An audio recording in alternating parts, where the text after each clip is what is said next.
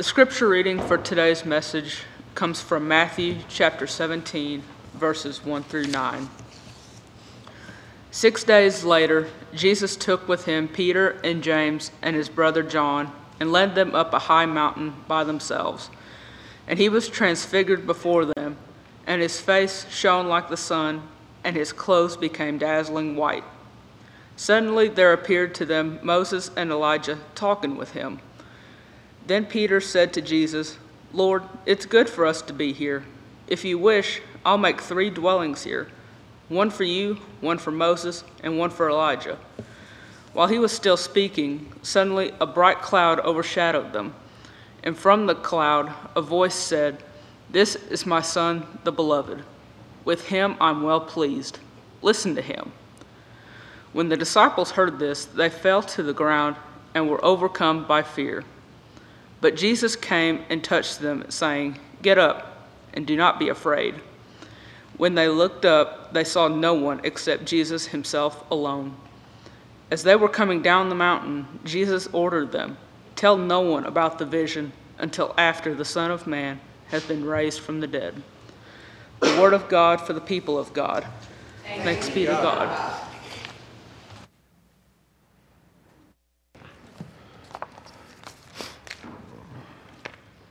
I'm going to try as hard as I can not to cough into this microphone. I think y'all would appreciate that.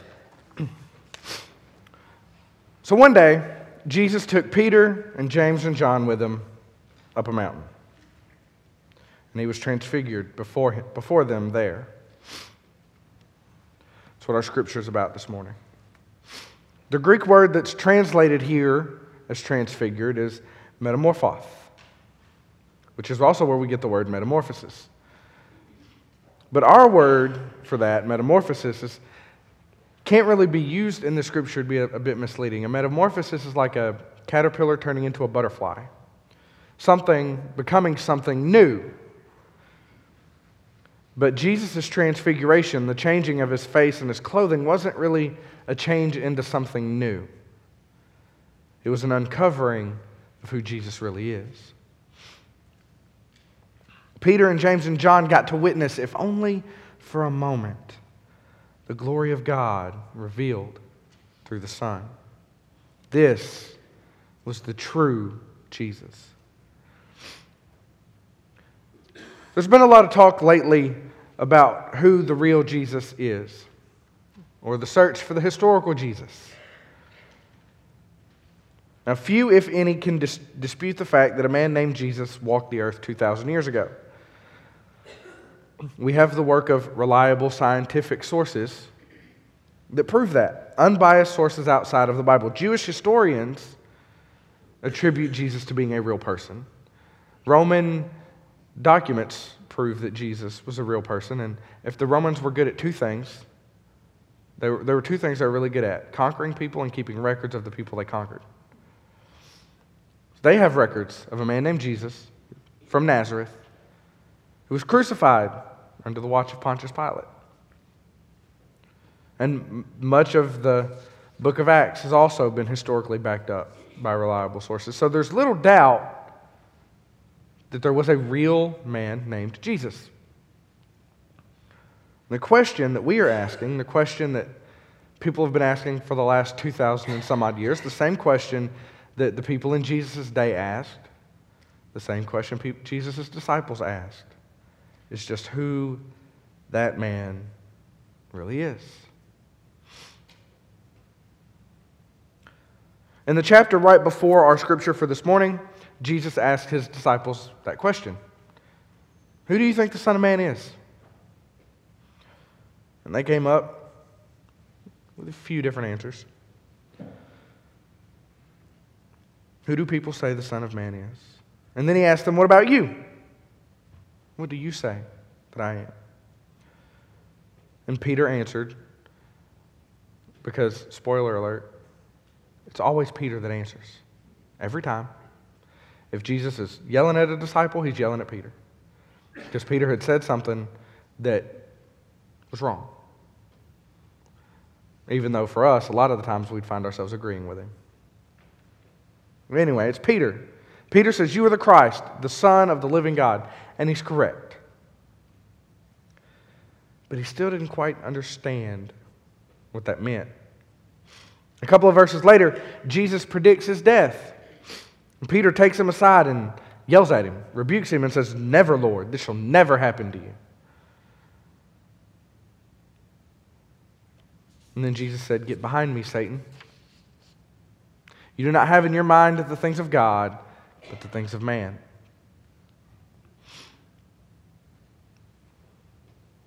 It's interesting to me, back on the subject of the real Jesus, it's interesting to me that so often when people try to interpret who the real Jesus is, Jesus comes out looking a lot like them. Right? And that's not necessarily a bad thing, because God did become one of us in Jesus Christ.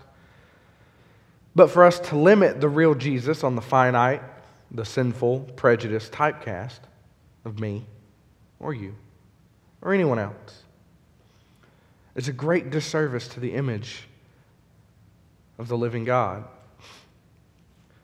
And Paul says we are to be conformed to the likeness of Jesus Christ, not the other way around. We don't worship Jesus so he'll become more like us, so we will become more like him. But how do we do that? Again, Paul says his divine power has given us everything we need for a life, for life and good godliness through our knowledge of him who called us by his own glory and his own goodness. You see, Peter spent a lot of time with Jesus. Every day with him. For the entirety of Jesus' ministry, Peter was there. And bit by bit and piece by piece, through God's power and grace, Peter grew and he grew. And he grew in his knowledge and his understanding of Christ. And eventually he was so conformed to the image of Christ that he was martyred for his faith. This is the same Peter, and Jesus said, "Get behind me, Satan." This is the same Peter that Jesus spends almost the entirety of the Gospel of Matthew beating down verbally. This is the same Peter that denied Jesus 3 times. Because he was terrified of what they would do to him if they knew he was a disciple. But he became so conformed to the image of Christ that eventually none of that mattered to him anymore. He was crucified. He was martyred for his faith. So what do we need to do? How do we do this? How do we become more like Peter on our way to becoming more like Christ? Well, the first thing we have to do is spend as much time with Jesus as possible, because that's how you get to know somebody. That's how you build relationships with people. That's how we come to love the people that we're in relationships with more and more as time passes. It's by spending time with them. You can't be in a relationship with somebody you never talk to or spend time with. I'm sure that would make my wife so happy if she didn't have to talk to me every day. But she does, because we're in a relationship together. My friends are the same way. I talk to them all the time. Sometimes I wish I didn't have to, but I do, because that is what relationship needs. You spend time with people. You get to know and understand each other. You experience life together. That's how you build a relationship. That's the relationship that Peter had with Jesus. That's a relationship we need to have with Jesus. How much time do we spend with Christ? How often do we pray? How often do we study Scripture? How often do we come to Bible study? How often do we go to Sunday school? How often do we come to worship? Do we only miss when it's absolutely necessary? Do we come to the Lord's table to take communion every time it's offered? In the United Methodist Church, we believe that Holy Communion is a means of grace. When we come to the table, we're being nourished for our spiritual journey. When we come to the table, the real presence of Christ is there with us. Not that the bread and wine actually become the body and the blood of Christ. We do not believe in that. That's a Catholic belief. But we do believe that the real presence of Christ is there to forgive us, to revive us, to awaken us, to possibly even convert us. And that's why we practice an open table. Anybody is welcome to take communion with us, because who are we to cut anybody off from the grace of God? And no one completely understands what happens at the Lord's table. That's okay. As much as it bugs us not to have all of the answers, we don't need all of the answers. All we have to know is that God has all of the answers, and everything else works out. Because it's Christ who offers us His grace at Holy Communion, not the other way around. And that's why no one's excluded. So when we have communion, we come to the table expectant and open. And we're supposed to come to the Bible expectant and open, and to prayer expectant and open, and to Sunday school expectant and open, and to worship, I'm sure you can guess my next three words, expectant and open. Open to God's grace through Christ so that we can come to know Him more fully, so that we can be more and more conformed, transformed into this likeness of Christ. Many of us have had mountaintop experiences with Christ in our lives. Moments where everything just seems to be perfect, where nothing could go wrong, where you're safe and happy and warm, and you don't want to leave. This could have happened at a retreat or a revival. It could have happened in your own home as you study the Bible and meditate on God's truth. Maybe it happens for you every Sunday. I mean, my sermons are not that good, but God is. So maybe it happens for you every Sunday. In our scripture lesson for today, Peter, James, and John had a mountaintop experience with Jesus. And as he was transfigured, they got a glimpse of who He really is. As His face shone like the sun and His clothes became light. And as Moses and Elijah showed up and began to talk to Him, Peter had a great idea. And it truly was a great idea. Lord, let me build 3 houses here, one for you, one for Moses, one for Elijah, and we'll just stay here. We'll just stay right here. Talk about a mountaintop experience. And any of us who have ever had that experience can relate. We didn't want to leave. Because life is hard. But up here, it's easy. This is where they were given the assurance of their faith. This is where they saw for the first time who Jesus really is. This is where they received their divine calling, and they didn't want to move. So who can blame Peter for saying, it's good that we're here. Let's make 3 houses and stay. We can hang out here forever because this has to be heaven. Nothing can touch us now. Nothing can bring us down from this place. Have you ever had a feeling like that in your life? Where you're just on cloud 9? It's amazing how God allows us to experience His presence in these moments. A man named Roberto Gomez writes this. This is his experience with a mountaintop moment.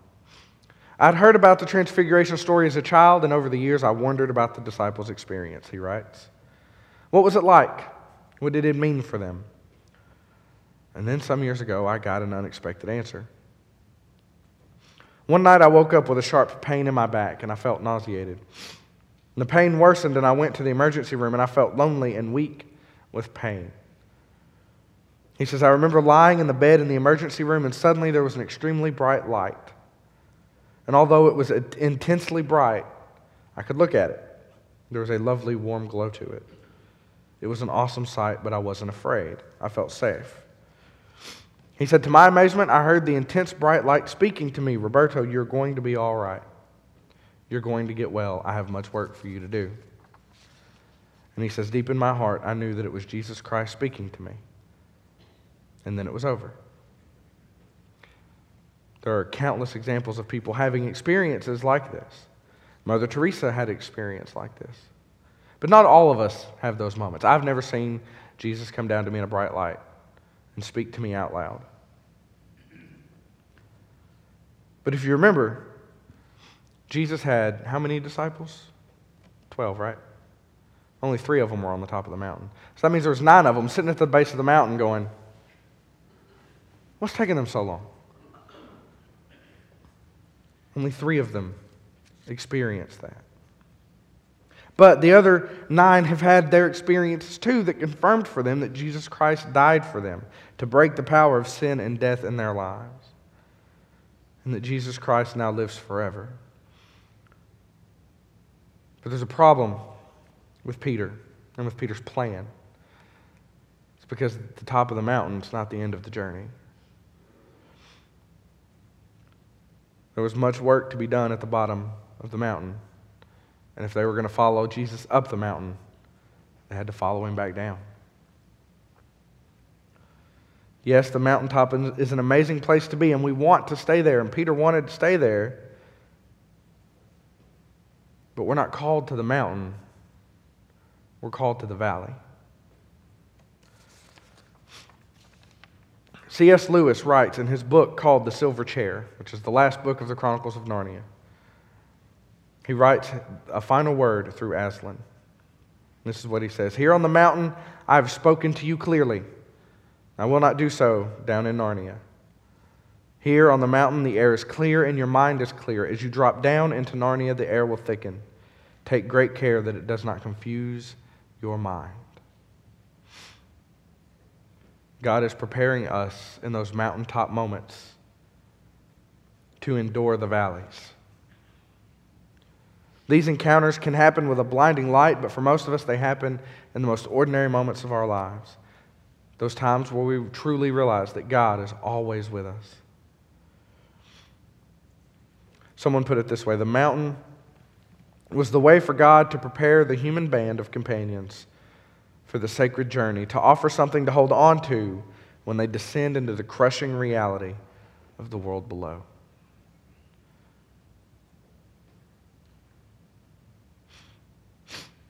Because there's a lot of work to do down at the bottom of the mountain. As soon as Jesus and his disciples came down from the mountain, there was a crowd gathered around a man and his son. And the man runs to Jesus and kneels and begs him to heal his son. And he does. And a few verses later, Jesus again tells his disciples that he is about to be delivered into human hands, and they're going to kill him. But he will be raised on the third day. And then we're told that the disciples were heartbroken. Do you know why they were heartbroken? They buried the lead. They missed the most important part. They were so stuck on the human part, which is that Jesus was going to be dead, that they missed the miracle that he would be raised on the third day. On the mountaintop, Jesus shone like the sun, and he spoke with Moses and Elijah, the law and the prophets that he had come to fulfill. On the mountaintop, the disciples got to see who Jesus really was. But in the valley is where Jesus continued his ministry. In the valley is where Jesus was mocked and arrested and crucified. But it was also in the valley where Jesus was raised to life. Because not even the evil and the misery of the valley can keep the Son of God from rising from the dead. And not even the evil and the misery of the valley can keep those of us who follow Christ from rising from the dead, living the kingdom of God every day, ministering to the hurting, the broken, and the lost. What really happened on the Mount of Transfiguration? The light of Jesus shined on his disciples, and they heard the voice of God. "This is my Son, the beloved. With him I am pleased. Listen to him." Because they weren't listening. They had understood that Jesus was going to be arrested in Jerusalem, and he was going to be killed, and he was going to be tortured, and then life was going to be over. That's how they understood it, because they weren't listening. When we listen, when we live in the light, then we can shine. We can be God's light to the world, which is what we're called to do. We can shine like stars. We can shine like the sun himself. We can bring light and hope to a world that is dark, valleys that are deep. But to do that, we have to come down from the mountain. We have to move away from the places where we are comfortable and warm and safe, where God's love is shining down on us and everything is perfect with the world. And we have to move into the places where life hurts, where grief happens, where suffering happens. That's the ministry of Christ in the world, and that's the ministry that we are called to continue each and every day. If we want to be transfigured like Christ was, be made into light, a light for God and a light for the kingdom, that is where we have to go. Amen.